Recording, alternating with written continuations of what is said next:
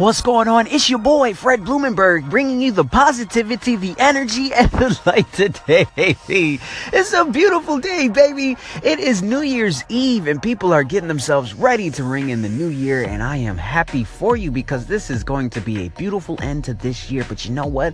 We still got today. Let's learn to finish today and then move into the next year ready to go. Guys, this podcast was made for you. I need you to save this podcast, okay? The only way that you can change 2018 and make it the year, it is called having the right mindset. I'm going to say it again. The only way that you can make 2018 be this beautiful, wonderful, awesome year, you have to change your mindset. There's a reason why I've created this Teflon Don Positive Mindset podcast. It's for people to get their mind right, to deflect that negativity and to gain clarity in their life, to live a purpose-driven life, and to go after that purpose with horse blinders on. You know, when horses are racing down a track, they got blinders on the side of their eyes. Why? It's to keep them focused.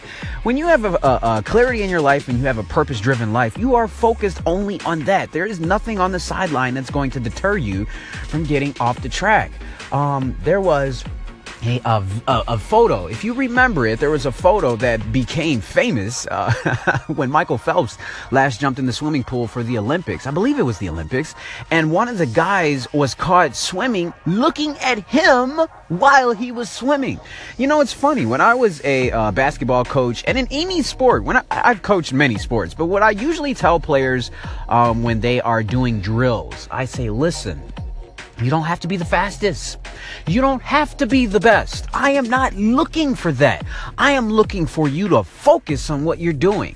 So the best way to get from point A to point B, especially, you know, even with older athletes, but with younger players, I tell them, if you're going to get from this point to that point, if I tell you to run from point A to point B, you run straight to that point, only looking at that point. You're not concerned with who's beating you, how fast they're going, or what they're doing, because when you take your concentration off of what you're doing and you look at them for a split second, it could be 0.2 of a second, you're looking at them.